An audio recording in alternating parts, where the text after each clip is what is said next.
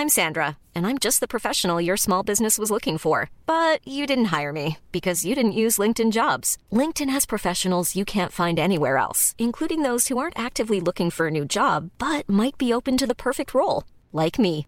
In a given month, over 70% of LinkedIn users don't visit other leading job sites. So if you're not looking on LinkedIn, you'll miss out on great candidates like Sandra. Start hiring professionals like a professional. Post your free job on linkedin.com/people today. On March the 26th, Chloe Francis contacted us and she sent us this message. For the podcast near or around the 23rd of April, I would love for you to dedicate it to my mum. She has terminal cancer and doesn't have long left.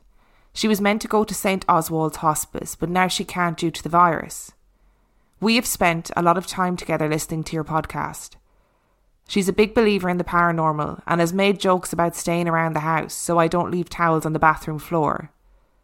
I would be grateful if you could give her a shout out. Her name is Beverly Francis, wife and mother to 6 and grandmother to 6. Beverly Francis was a big lover of fairy lore, and on the 14th of April she passed away. This episode is dedicated to her, her daughter Chloe, and the rest of their family.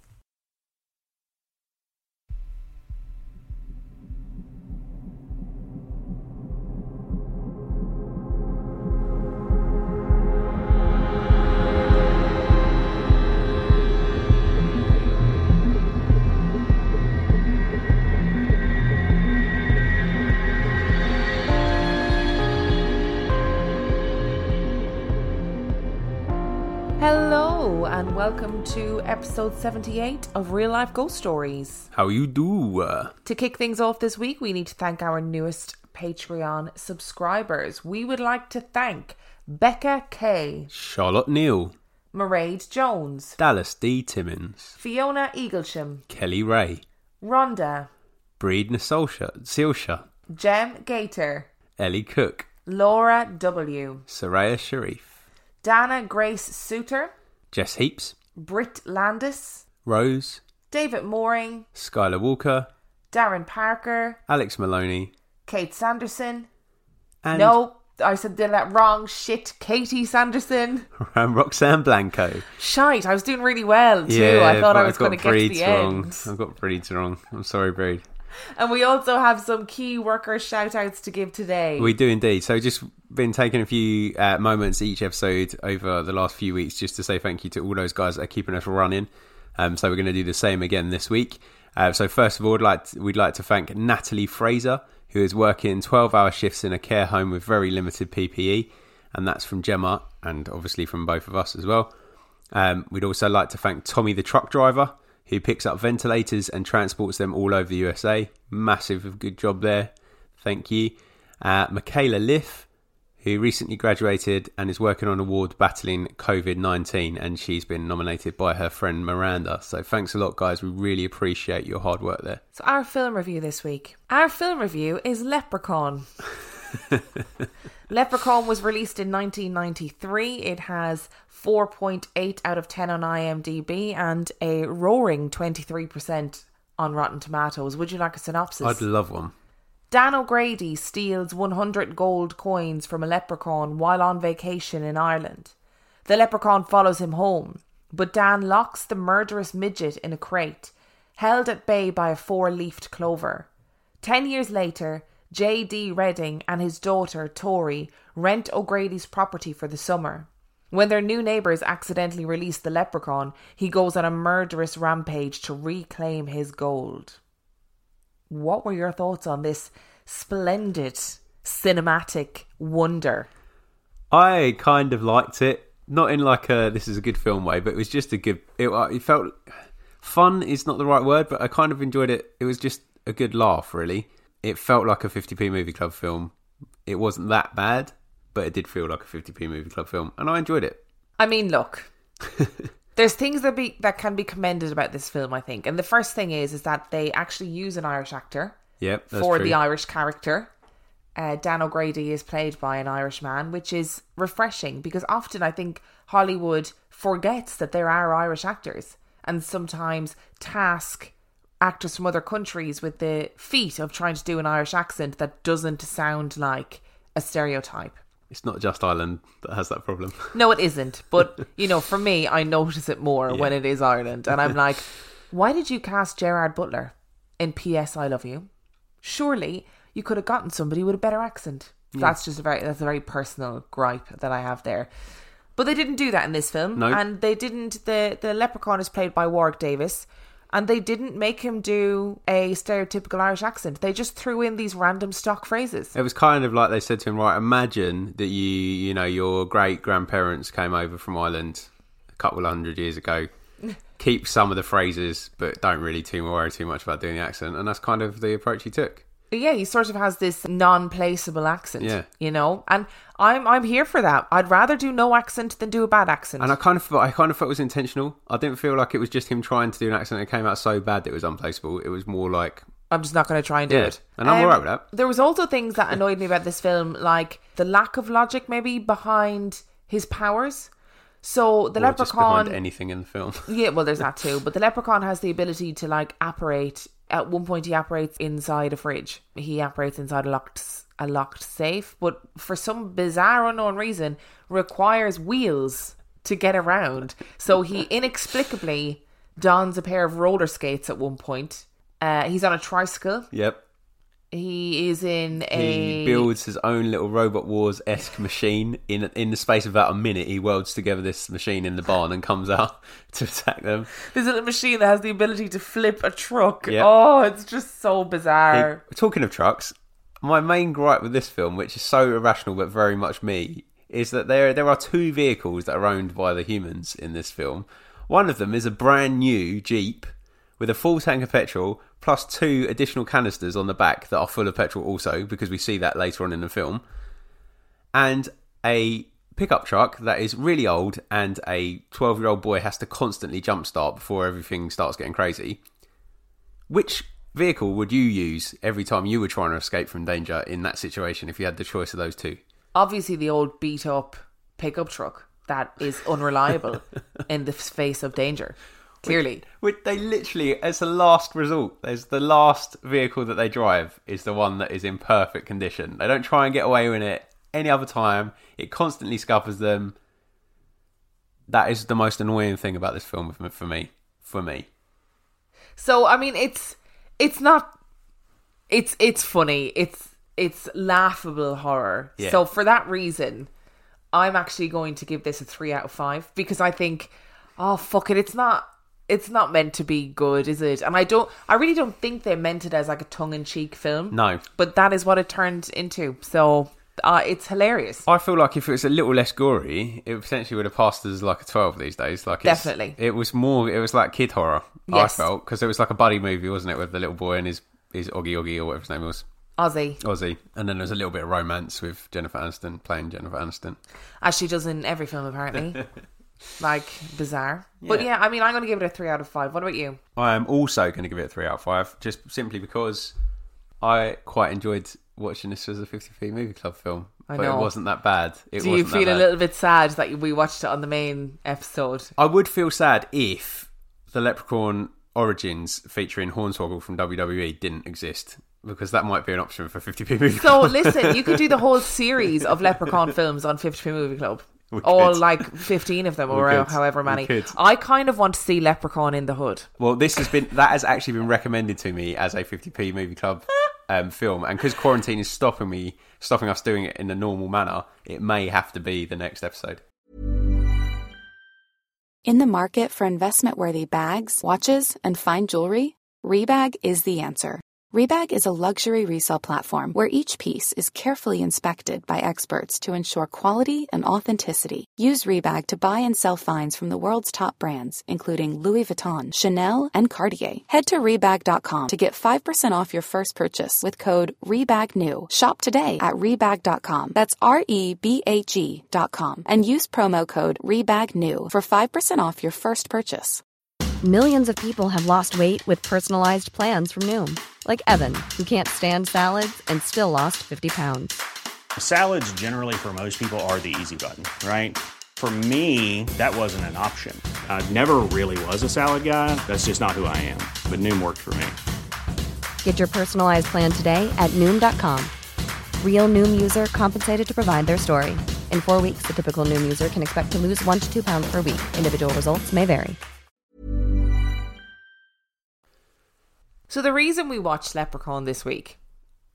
It's because I made you. Yes. Because I decided we were going to do an episode about fairy lore, and Leprechaun seemed like, to Dan anyway, a good choice for a horror film to watch. The alternative was watching Tinkerbell the movie, and I just don't feel like that's really what our audience are after. No, probably not. So what we're going to talk about today is fairy lore, the background of fairy lore in Ireland.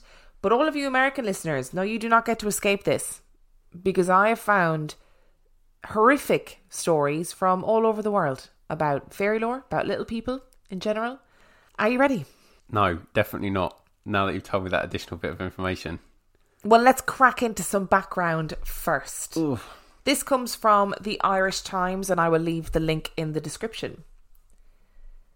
These enigmatic creatures go under many names, such as the good folk, the wee folk, the gentle people, the fae, and even the other crowd.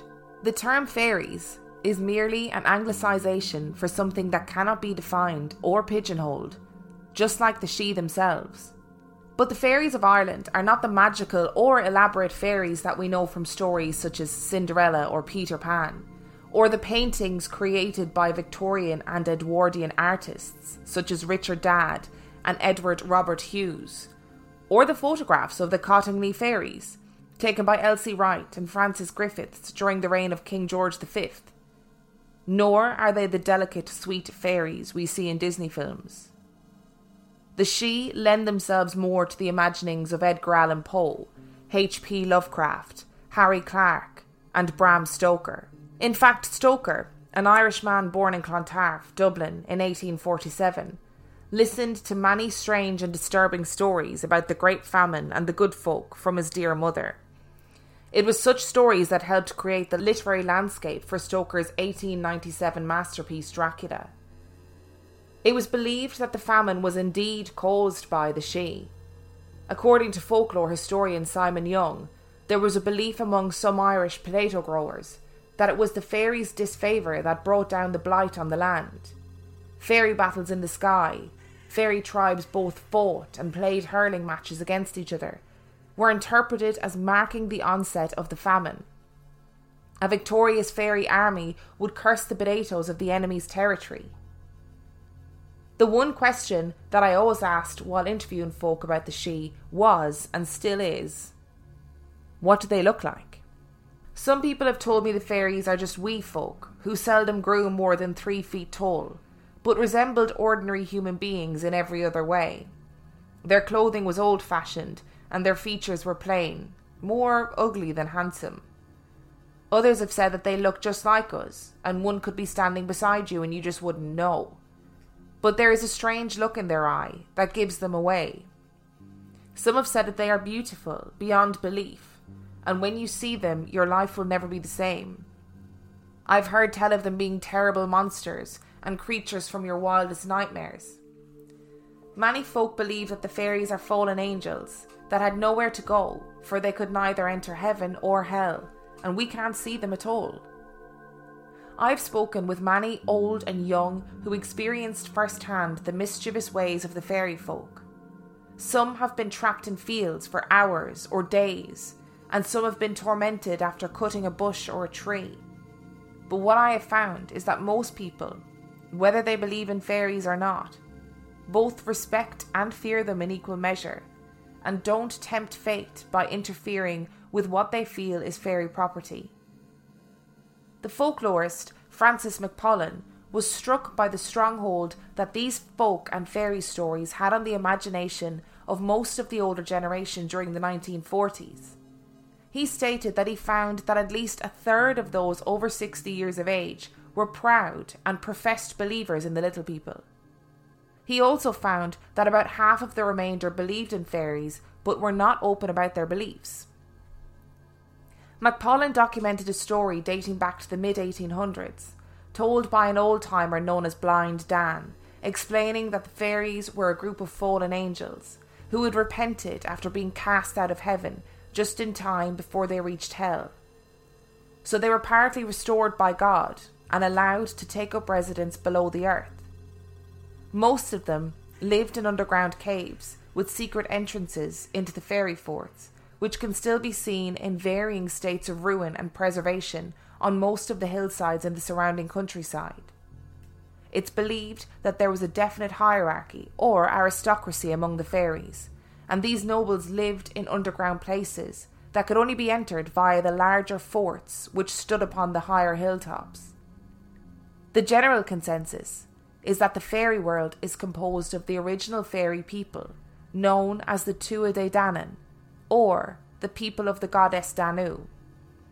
According to the Armagh folklorist Michael J. Murphy, these were an early Irish race who were skilled in magic and able to escape the physical death of mortal man.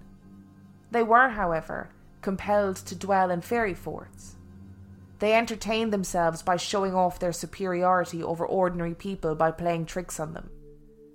This tended to take place on certain times, such as May the 1st and October the 31st, Halloween, when the ethereal wall between the human world and the fairy world is at its thinnest. On these dates, humans were carried off or abducted by the fairies and kept in fairyland permanently. These humans are known as changelings. To protect themselves from such abductions, Murphy stated that the old people would place iron tongs across a cradle. Apparently fairy folk cannot perform magic when confronted with either iron, steel, or the Bible. But there are softer ways to outwit the fairies. One is, if you are lost in a fairy fort or fairy ring, you take off your coat, put it back on inside out, put your left shoe on your right foot and spin around 3 times. If you do this, you will find your way out of the fort or ring. The reason for this is that the fairies fear madness, for they believe that it is contagious. This was told to me by a fellow storyteller and folklorist, Francis McCurran. In fact, all the knowledge we have told today about the Sidhe has been passed down by storytellers going back centuries, when the written word and literacy were only for the privileged, and stories existed through the oral tradition. The Sidhe are not unlike ourselves in many ways, for they also fall in love. But they also fall out with each other. They have been known to have great battles with other Sidhe from the various provinces and counties. They've even been known to have hurling matches to settle their differences. People often snigger when they hear the word fairy, yet time and time again, when asked, "Would you cut down a fairy tree?" the answer is always no. Business tycoons in Ireland have been left penniless, and the planning of motorways have been interrupted, and every time fingers have been pointed towards the fairies. In 1992, Cavan businessman Sean Quinn lost his multi-billion euro fortune, and it was believed that the reason was down to a fairy curse known as a pishogue. He gave the go-ahead for a 4,000-year-old megalithic burial tomb to be relocated to make way for a quarry for Quinn concrete. In the north of Ireland, one of the slip roads off the motorway from Ballymena to Antrim was built around a fairy thorn because locals didn't want to see it cut down. In the west of Ireland, the Ennis bypass in County Clare was also rerouted to avoid disturbing a lone hawthorn tree. The hawthorn is native to Ireland and believed to be the dwelling place and watchtowers of the fairy folk. If you grew up in Ireland, you would have heard people talk about fairy trees and forts, and most people wouldn't dream of messing with them. There are far too many stories about the ill fate people have met as a result of tampering with such things, to simply write it off as mere coincidence. I've got some things I want to get off my chest. Oh, okay. Confession time. Go for it. The first thing is this complete misconception that Disney's fairies are nice and lovely, because Tinkerbell is rotten. She tries to kill Wendy. Yeah. That's not okay. No. So I don't know why people are going around with Tinkerbell tattoos. You've essentially got an attempted murderer tattooed on you, babe. Yeah. So I think that's a bit of a misconception. I think that fairies are real, and I think that probably the reason that some people are not as into fairy lore as you guys in your country are is because our particularly from an English reference point is those fairies, which name I was desperately trying to remember so that I didn't forget it. Yeah, fairies. thank you. And that was a massive hoax. And I mean, that was a really embarrassing hoax as well, Yeah. because you had Arthur Conan Doyle came out and said, oh, this is the proof that we need for fairies. And then the two girls had literally just taken photos of cardboard cutouts. And I mean, they've been a bit like, obviously history has not looked fondly upon them for playing this prank. But actually, if you look at it from a photography point of view, you have to give them credit because they actually did a fairly good job. Bear in mind the they did a really good time. job. And if you look at the photos now, Yeah. like, you can even see from a modern perspective that they were really well done. Yeah, so it wasn't like, you look at old time monster films and Yeah. stuff and you're like, you've built a tiny town out of cardboard and you have a monster toy Yes. stamping around. But it's not, if the Cottingley Fairy photos are really quite convincing. Yeah, they did a good job on it, so they need credit for that. But yeah, that's why we tend to disregard them. But I feel like we might disregard them at our peril because of the way that motorways are diverted.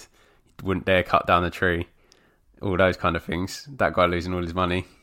I mean, Well, there don't was want to be messing with them, do you? Tasha told me. So my friend Tasha, who was the Banshee story, Banshee? she was a Banshee. Oh, my Banshees are part of fairy lore as well. They're part Okay. of the She. So she has a fairy tree on her land, and I'm definitely going to get this wrong, but apparently somebody tried to burn it down. So they tried to cut it down, they couldn't. Now this is only like in recent years, not hundreds of years ago, and this story has been passed down. Tried to cut it down, they couldn't. They kept having problems with machinery when they tried to get this fairy tree out. So they burnt it, and the fairy tree is completely scorched, but blooms every year, Wow. which is incredible And really cool, actually. It's very cool. The other thing I was going to say is, so leprechauns Yes, are part of fairy lore, yes. and they're obviously shoemakers. I mean, they're not. They're blacksmiths, but okay. No, that's good. I'm glad you corrected me on that because that was the point I was going to make. So the leprechauns not go after babies because putting metal on a cot in front of a blacksmith is not going to be a... No, leprechauns. So according to What the Fuck Is in This Book podcast, did a really good leprechaun episode a couple of weeks ago, and they delved loads into leprechaun lore, which is why I'm not going into it because it's already been done by them really well. So I would recommend going and listening to it. It was fascinating. Leprechauns are blacksmiths. They are part of the fairy genus, as it were. They are magical beings, but they're also drunkards. So they drink all the time. They are blacksmiths, quite talented blacksmiths. Do we have to say allegedly about this, about them drinking all the time? Allegedly. Yeah. They have the... What was I saying? They're saying blacksmiths, they drink all the time. They wear really raggedy clothes, and apparently they don't wash. They don't have any sort of personal hygiene, allegedly. And they don't look after themselves. That people used to leave out like offerings to the leprechauns. So they'd leave out like milk, or they'd leave out bread, or they'd leave out little gifts for them. The reason why they're associated with money, allegedly, is because they were misers. Like they scrimped and saved and tried to keep all their money, and that was their whole reason for being, is to blacksmith and to earn money and to drink, and that's it. And and that's the leprechaun lore itself is really interesting. Based off of that, I'd pretty much say that if you were to leave me, I'd probably just become a leprechaun. So you'd become a blacksmith, Yep. shrink, Yep. stop washing, Yep. and drink alcohol. Yes. The money bit, I don't believe. Yeah. That's the only bit where I would say I'd just become such a good blacksmith. maybe that you would end up with loads of money. I'd make all the swords for all the barons in the land. Yes, because that's relevant for today's society. There was one other thing I was going to say, actually, but it's completely slipped my mind, so carry on. So when I was researching this episode, then I decided to go and have a little look for real life encounters of fairies. And there are so many of them. So many stories of people who have encountered fairies in loads of different guises. Like, they look different depending on the person that sees them, blah, blah, blah, blah. Yes. Were there many positive stories? I know you're not going to tell us them, but were there many positive stories about fairies, about them doing good things? They do. I think they do good things for nature if you leave them alone. But they didn't. I might have misheard this. I was actually listening, but I might have misheard this. Did you not say that the law says that they did something to help during the famine? So no, the law is that they caused hurling. the famine Because of hurling. Well, they were at war, and then the winning fairies cursed the land of the losing side. Hence the potato famine. I mean, so were fairies concocted by the British government to... Potentially, yeah, to commit mass genocide on the Irish people. Ooh, controversial statements. And fairies play hurling? Apparently so, yeah. Wow. So is this what... So hurling is the Irish national sport. I would strongly recommend that you It's very YouTube similar it. to Quidditch. It's not. I feel like that's what J.K. Rowling was thinking about when she came up with Quidditch, maybe. Potentially. It sounds very much like that, like sort of an ancient game. Yes. For warring tribes, which I guess is what hurling and Gaelic stuff is anyway, right? Sorry, little sidetrack there, but I just needed to know that. So I went on the hunt, as I said, and my old pal Brent Swanser. How's he doing? I actually looked him up on Twitter. I need to I need to find Brent Swanser. Yeah. And let's ask get him on the him show. to get him on the show. So I'll obviously leave the link in the description, but he collected an amazing amount of stories that did give me the heebie-jeebies. Oh, great. About gnomes. Now, gnomes I thought were a genus of fairy lore that was completely made up by humans. I know we have a gnome in the conservatory. He's alright there, he's a dude. Yeah, he's we've got a little West Ham gnome. But I was completely blown away by this. We also have video evidence of gnomes. No. But we're saving that for the YouTube, okay? I've got a story about gnomes and pixies, but I will tell you after you told us the stories. Are you ready? Yes. This is long, so buckle up, ladies and gentlemen. Grab yourself a drink. Have a whiskey. Let's do this. One of the most prolific and widely reported types of fairy tale creature encounters concerns gnomes and other assorted little people. And there's actually a surprisingly large number of such sightings from all over the world. In many of these cases, the term gnome isn't even a nickname just given to some unidentified small humanoid, but rather denotes a literal gnome straight out of a fairy tale, complete with caps, boots, and gnomish clothes. One bizarre report comes from a witness who had just moved to Puerto Rico with his mother when he was 17 years old. He claimed that one day he had gone to take a shower and suddenly heard the family dog frantically barking at something outside. It seemed that the dog was quite worked up and upset over something, so the witness got out of the shower to go and take a look out the window, where he saw something far weirder than what he had been expecting. There, in the yard, lurking behind a tree, was what the witness described as a diminutive man dressed completely in white and complete with a white cone-shaped hat and white pointed shoes. The odd little man apparently stared at the witness for a moment and proceeded to vanish into thin air. A few days later, the strange creature appeared again, this time outside of the witness's window. The strange tiny man then smiled and disappeared again until a few days later, when he appeared yet again. This time, the witness claims to have tried to communicate with it, asking it what its name was, to which it replied that its name was Sebastian Polazar. Things had gotten so incredibly odd that the witness, who had to this point not mentioned it to anyone else, told his mother, who perhaps, not surprisingly, didn't believe him. The witness then called out the gnome by name, and it apparently appeared out of nowhere right there in front of them to cause the mother to scream out in shock. This gnome reportedly would continue to make regular appearances around the house and in the yard until the family had had enough and moved out. Another case of a family that was plagued by an apparent gnome has a decidedly ominous overtone. The story starts with a woman known only as Tammy, who moved with her 3 children to a rural farmhouse near the town of Porterville, California, just off the Tool River in around 2004. Things got odd almost immediately, as Tammy claimed that she often felt the heavy sense of being watched, at times feeling the gravity of eyes upon her, but there was never anyone around during these episodes. It did not take long for her to realise that the phenomenon happened most often and most intensely when she was near the barn, which sat in a secluded corner of the rather large 100-acre property. Indeed, in the coming days, the barn took on quite a sinister air, seeming to emanate a cold chill and spooking the many animals the family owned, including dogs, a cat, chickens, turkeys, and even a duck.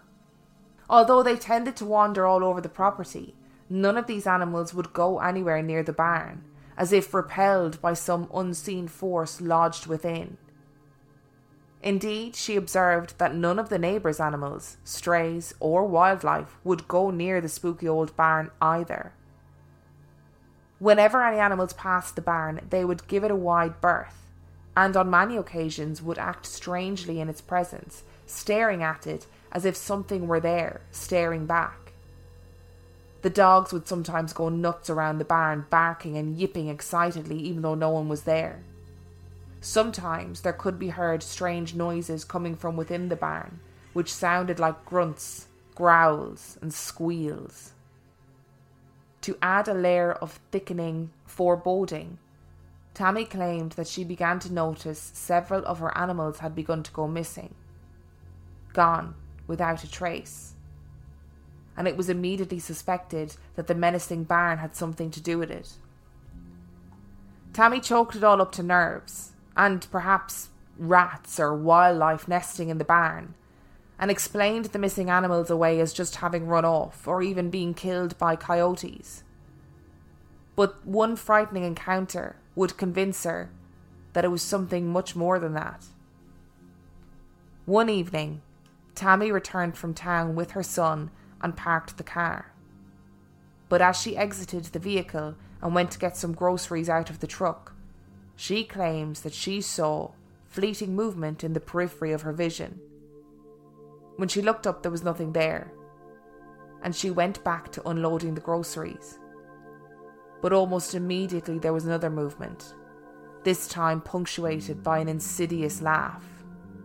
She would later say, "This time I heard a very freaky, very evil-sounding chuckle. I looked in the direction of the sound, and there, standing about 50 yards from my son and I, was what I can only describe as a gnome.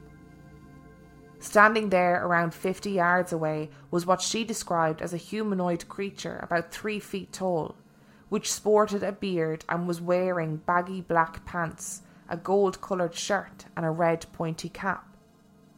For a moment it just stood there staring at her son and her, with deep-set, dead black eyes as if studying them. But then things took a turn for the sinister.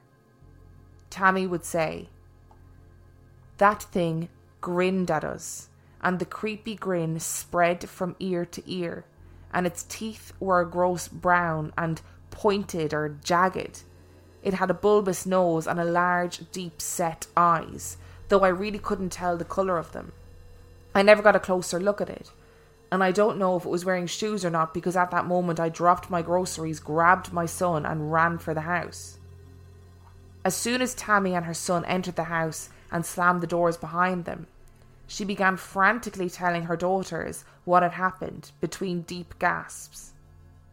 Somewhere outside, that strange little man was still cackling, and there was movement by the window. The terrified family looked out to see what it was, and as they approached the window they could see the top of the red pointed cap loom into view, which was especially odd, considering this particular window was located 8 feet above the ground. Tammy closed the blinds, moved her children well away from the window, and waited there breathlessly until the thing finally went away. This would be the only direct sighting of the evil gnome, but Tammy would occasionally hear the same ominous chuckling issuing forth from the shunned barn. She went on to say, "After that night, whenever the dogs barked or howled, we were pretty sure we knew what they were barking at. We were also pretty sure of where our missing poultry had gone. From time to time we would hear a weird, creepy chuckle and other noises coming from that old barn." Interestingly, this is not the end of the story. Tammy and her family would eventually move away, and a new family moved into the house in 2010. This new family too immediately noticed that there was something weird going on with that decrepit old barn. One evening, in the early morning hours, the couple woke to the sound of a raspy, gurgling singing, which chilled them to the bone. When they looked out the window, they could see standing by a small pond on the property a creature around 3 feet in height and wearing maroon pants and a baggy yellow shirt with a brown vest and dark waistcoat. The thing was described as having a bushy grey beard and wearing a tall, pointed reddish hat. The eyes of the being were said to be small and black, and its teeth were discoloured, jagged and sharp to the point of looking almost broken. The creature seemed to know it was being watched, and apparently stared right back at them before snatching one of the expensive koi fish they had stocked the pond with and jamming it into its mouth with glee. The husband allegedly shouted at it to go away, and apparently it gave him the finger before running off laughing. When the area was examined later, a set of footprints were found that were about the size of a child's. Whatever this thing was, it apparently really liked the pond, because it would purportedly be seen there numerous times, always in the early morning hours at around 3 a.m, and often eating the fish within. It also rather amusingly seemed to like playing with the garden gnome decorations that had been set up there. Fed up with this strange intruder, the husband then apparently took away the lawn ornaments and the fish, which caused the gnome to one night throw a tantrum, stomping around and shouting out in some garbled, bizarre language. The thing would skirt around the house, banging on the walls and testing the locked doors at night before the family finally had enough and moved away. The interesting thing about this case is that at the time, this family had no idea that the previous family had experienced similar bizarre incidents. I'm going to pause there, take a little break. We've got more stories to come, but what are your thoughts so far?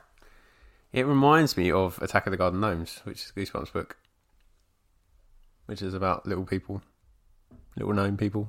But this also feels very Dobby-esque, or not Dobby, wrong one, I'm thinking of Harry Potter. What's the one, Gollum from Lord of the Rings? No, not for me. The whole eating the fish raw thing. I did think when I first started reading this story, I did think that this is potentially actually just a human. Yeah. And then when he levitated 8 feet off the ground, I was like, oh. I do love even giving a bit of sass back to him though. Yeah, just give him the finger. Fuck off, don't you tell me to leave. What was his name? Sebastian Polizar? No, that was the first one. Yeah, but this is a different... Yeah, I know it's a different story, but the name, the one that was named, that's a very specific name. It's a very fancy name. Yeah. I'm into it. Yeah. But do you reckon he just made it up? His actual name's like Todd? Yeah, I would. I mean, you're a supernatural creature, do what you like. Yeah. Nobody's going to go... If a gnome appeared in this room right now and they said, my name is Sebastian Polizar, I wouldn't be like, oh, don't be ridiculous, that's not your name. I'd have other things to be worried about. Well, you say that. However, I do feel that is something that you might say in the heat of the moment. Sorry, your name's what? Yeah. I'd be like, oh my god, it's a gnome, oh my god. And he'd be like, I am Sebastian Polizar. Sorry, what? Your name's what? Seriously? No, it just feels a bit weird, like you're a gnome. Why is that your name? I feel like a lot is coming back to me about gnome stories. Do you want me to continue and then we'll talk a little bit more about... Yeah. It's not your noddy though, is it? It's a bit more violent. No, a bit more violent than noddy. This is the thing that really freaked me out. Like, these things are vicious. They're not like... I don't know, what you grow up imagining them to be like.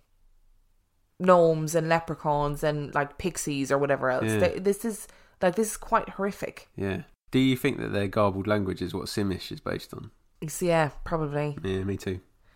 Tales like this go further back in time, and one early account of an apparent gnome comes from the rural town of Farmersville, Texas, in the United States in 1913. Hang on a second, there's a place in Texas called Farmersville. Listen, I was just like, God, they did not think outside the box when they were naming this, did they? No, that's a game, wasn't it? A game on Facebook, like in the early days. That was Farmville. Oh, okay. And Farmville was great. I put a lot of hours into that. The witness, a man by the name of Silby Latham, claimed that while he and his two brothers were out toiling away on their cotton farm one day, their dogs began to bark and snarl off in the distance. The brothers thought nothing of it, but the barking and growling became steadily more intense and chaotic, until they decided that it was probably best to see what was disturbing the animals so much. When the oldest of the brothers, Clyde, went to have a look, he shouted to the others that he could see that the dogs were upset by a little man. When the others ran to see what he meant, they were reportedly met with the sight of a humanoid around 18 inches tall, wearing a large pointed hat. And the thing was just standing there, with its arms at its sides. Sylvie would describe the scene as, "He didn't seem to have any shoes, but I don't really remember his feet. His arms were hanging down beside him. He had on a kind of hat that reminded me of like a Mexican hat. It was a little round hat, and it looked like it was built onto him. He didn't have on any clothes. Everything looked like a rubber suit, including the hat. He just stood still. I guess he was just scared to death. Right after we got there, the dogs jumped him." Apparently the dogs ravaged the little creature, tearing it apart. Although, of course, the body has become lost to the mists of time, as is often the case in these accounts. Another early report from 1919 was told by a witness named Harry Anderson, who claimed that one night when he was 13 years old, he had seen a procession of around 20 tiny men marching along in the moonlight. The strange little people were described as having pale white skin and wearing leather pants and suspenders. The odd little humanoids were walking along in a single file and allegedly chattering with each other in some unintelligible language. Although Harry was terrified, the creatures marched right on by him and didn't even seem to notice he was there at all. Starting from 1952, when he was just a child, the household of Dan Bortko from Kansas would be haunted by a gnome for years. The family had moved to a 2-story home on a rural farm property in Liberty, complete with a barn, and from a very young age, Bortko claims he frequently saw a small humanoid about 3 feet tall and fully decked out in German lederhosen and smoking a pipe lurking around their house, often appearing in his room at night. The creature would stand there, looking at him, before smiling, winking, and then disappearing through the closet. Bortko also said that he would often look outside his window at night to see little people congregating out around the barn. He once drew a picture of what he had seen up close, and it was so frightening to his little brother that he would cry whenever he saw it. Bortko said of his first encounter with the creature, "I had just awakened from a nap and was rubbing my eyes and saw what you would call a troll. I'll call him a troll because that's what he reminded me of. It was an old man with a long beard, a large nose, about 3 feet tall, standing at the foot of my bed, and I was astounded." There was another case in the early 1960s from a witness known as Jerry, who claimed that he saw a gnome or a troll at his home in Orange, New Jersey. Jerry claimed that one day he had gone outside into the backyard and seen a small gnome-like man with a long beard standing by the steps leading up to the porch. According to the witness, the little man had funny clothes on and a pointed hat and all.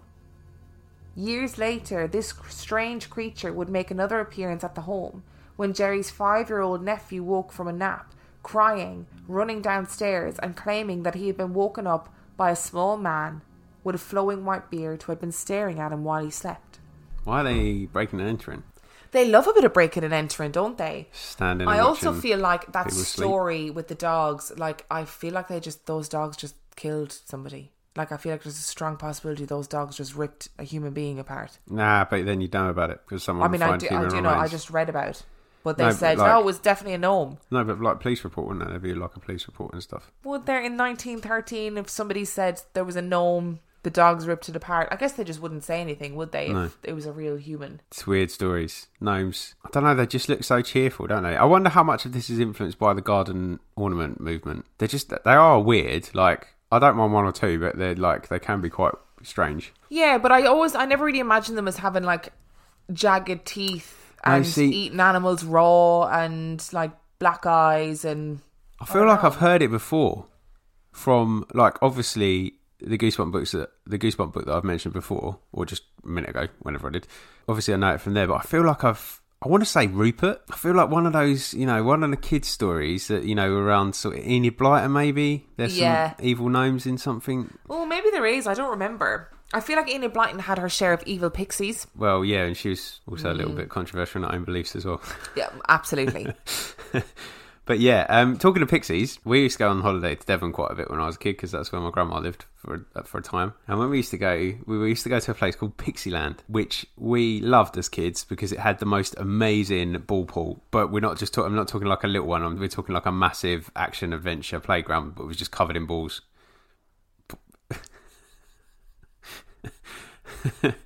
Sorry, I'm a jet. Part of this Pixieland, and the reason it got its name was because it had like a little scenic railway that used to go through the woods, and the woods were covered in garden gnomes.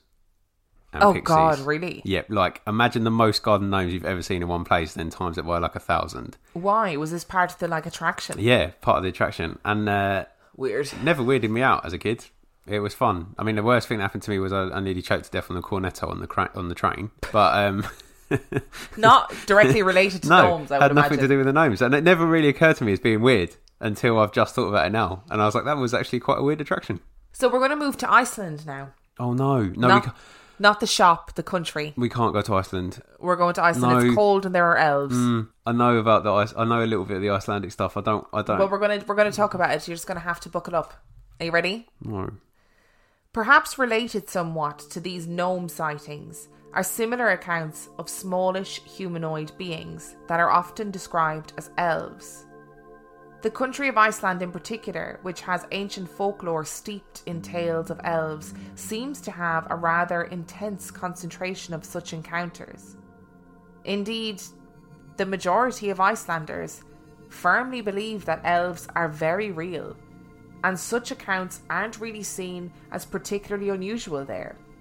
So strong is this belief that in early 2012, the MP for the Independence Party had a 30-ton boulder moved from one place in southwest Iceland to his home to protect it from being destroyed by the widening of the South Iceland Ring Road, because it was believed to be the home of 3 generations of elves that were credited with saving his life in a car crash in 2010.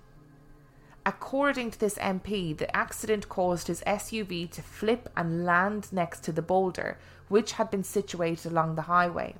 Although the vehicle had been totaled, Johnson himself was completely unharmed, and he suspected that his good fortune had something to do with the massive boulder his overturned car had come to rest beside. This notion was confirmed by an elf specialist, which is a real occupation in Iceland, who was amazed to see so many elves inhabiting this one boulder. Claims of elves inhabiting natural features of the landscape are not uncommon at all in Iceland, and the creatures are said to actually be quite fiercely protective of their territory, as can be seen in the 1970s, when efforts to remove a massive boulder during construction efforts on a road met with failure due to numerous unexplained equipment malfunctions and illnesses among the workers, which locals attributed to the elves known to live within it. There were so many freak breakdowns and malfunctions experienced by the construction crews that it was eventually decided to leave the boulder where it was, no matter how inconvenient it would prove to be. In 1996, when bulldozers were attempting to level a hill in order to make way for the construction of a graveyard, strange things began to occur as well. According to a bulldozer operator at the time, during the operation, 2 bulldozers continually malfunctioned, even though there was no discernible reason, and inspections turned up no problems with the machines. In addition to these equipment breakdowns, news crews who arrived at the scene claimed that their cameras would mysteriously cease functioning when trained on the hill, even though they worked as expected anywhere else. The stubborn problems dogged the construction team so relentlessly that specialists were brought in to try and communicate with the elves, after which the machinery started working normally again, and the bulldozers would allegedly have no further mishaps. Similarly, in 2013, various equipment failures created hurdles for the building of a road just outside of Iceland's capital Reykjavik. There was also a mining operation in 2011 that was scrapped due to a never-ending series of strange malfunctions and mishaps. While the traditions of real elf sightings and encounters may be particularly strong in Iceland, it is certainly not the only place in the world with such stories. One account with a sinister feel to it allegedly happened in the United States in 1967, when the witness, known only as Tyler, claims to have had a rather harrowing encounter with elves of a seemingly evil nature. According to Tyler, he and his two sisters lived in a farmhouse and would often climb out their bedroom window to go ride horses in the early morning as their parents slept. One morning, Tyler's older sister, Clarice, was climbing out the window as usual when she suddenly stopped short and let out a scream before scrambling back into the room.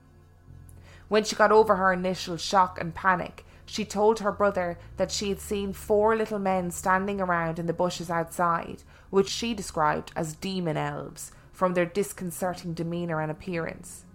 Tyler thought it was all a joke and went outside to the bushes, where he saw nothing. That would be the end of it, until years later, when they were all talking and the subject came up. Clarice, who had thought she was the only one who had seen the creatures, was surprised to learn at this time that her younger sister Christy had also seen them that same morning. In Christy's case, the elves had woken her up by scratching on her window as they cackled maniacally and called out her name. They would torment her for some time like this before slinking off. She had not thought anyone would believe her and kept the story to herself, just as Clarice had. So they were both quite surprised when they learned that they had both seen the creatures that day.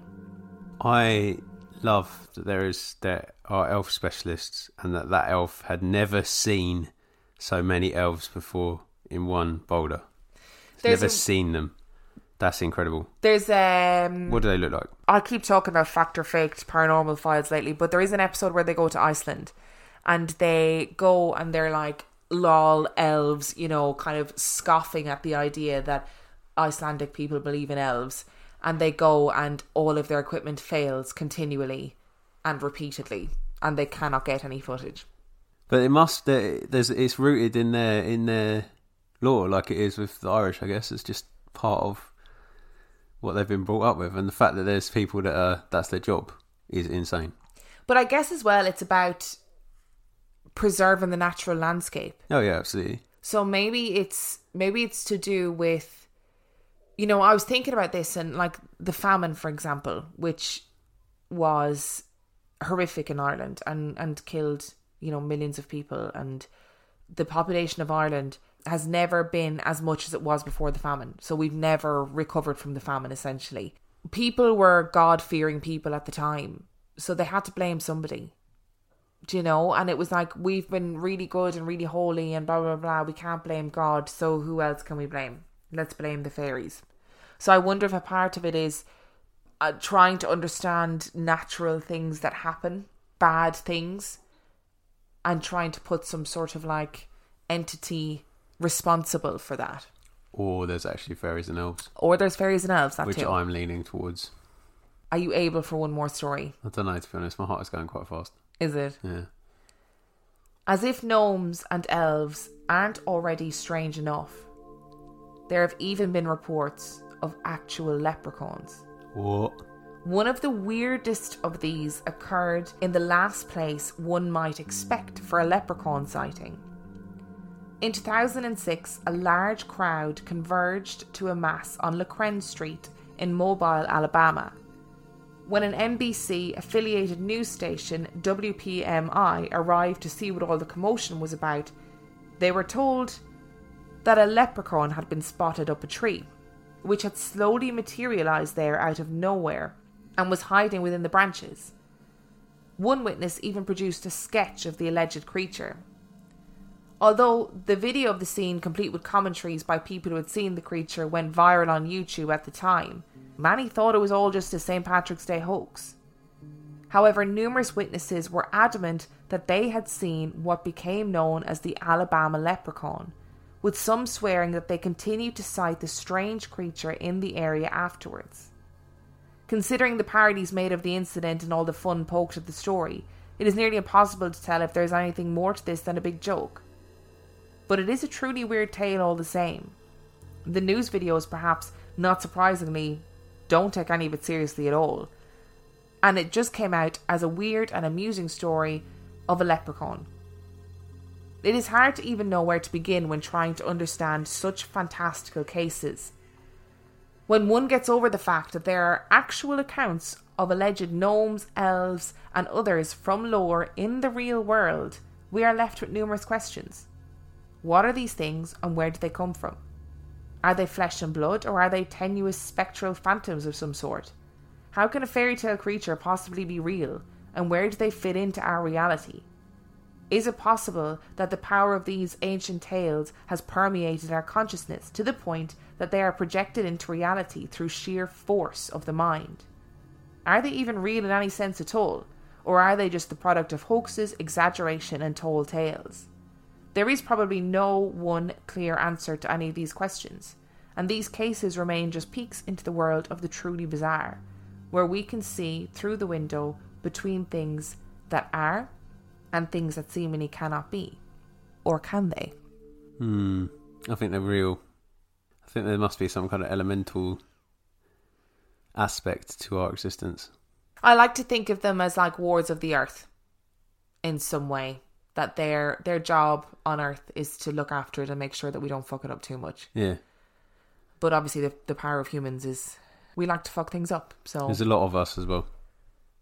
I would love to go and speak to some Icelandic people about their elvish lore, because I think it's really fascinating. Is it much different to fairy lore though? No, I don't think it is. No. But I'd be interested to see how much of it translates similarly, or whether there are differences, or whether they just call it elves and we just call it fairies. No, I think they're probably different things. Because there's also like in Norway there's lots of troll lore. Yeah.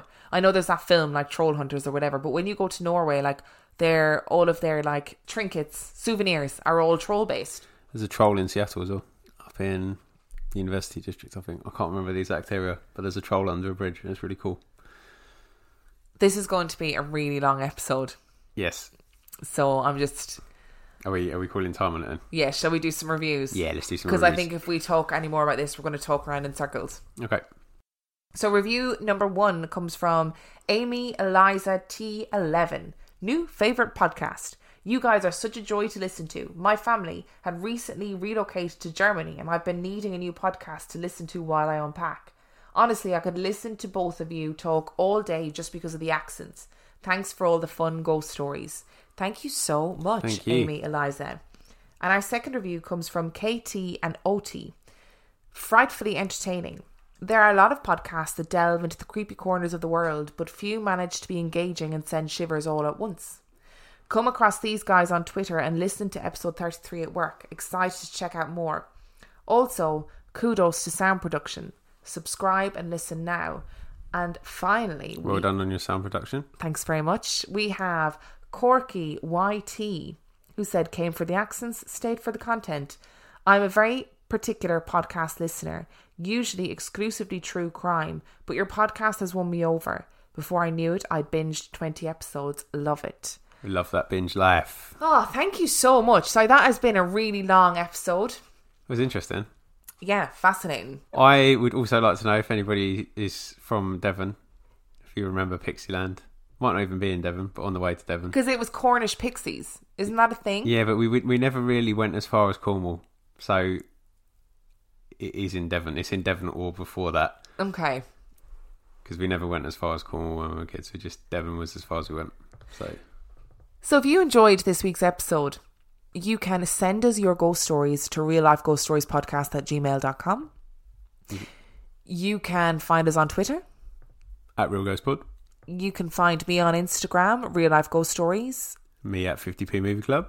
You can find us on Facebook, Real Life Ghost Stories Podcast. Give the Facebook page a like and join our supergroup, which is RLGS Supergroup, and the password is Emma and Dan. You can support us on Patreon, which is patreon.com/Real Life Ghost Stories, where for $5 a month, you get access to over 50 extra episodes. Wow, you got your commercial voice on there, didn't you? Over 50!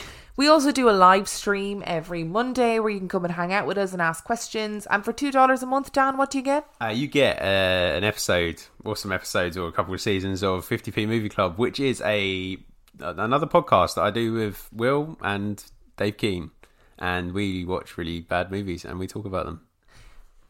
And you can also subscribe to our YouTube channel. Do you know, I forgot we were doing that, and what have I done all morning?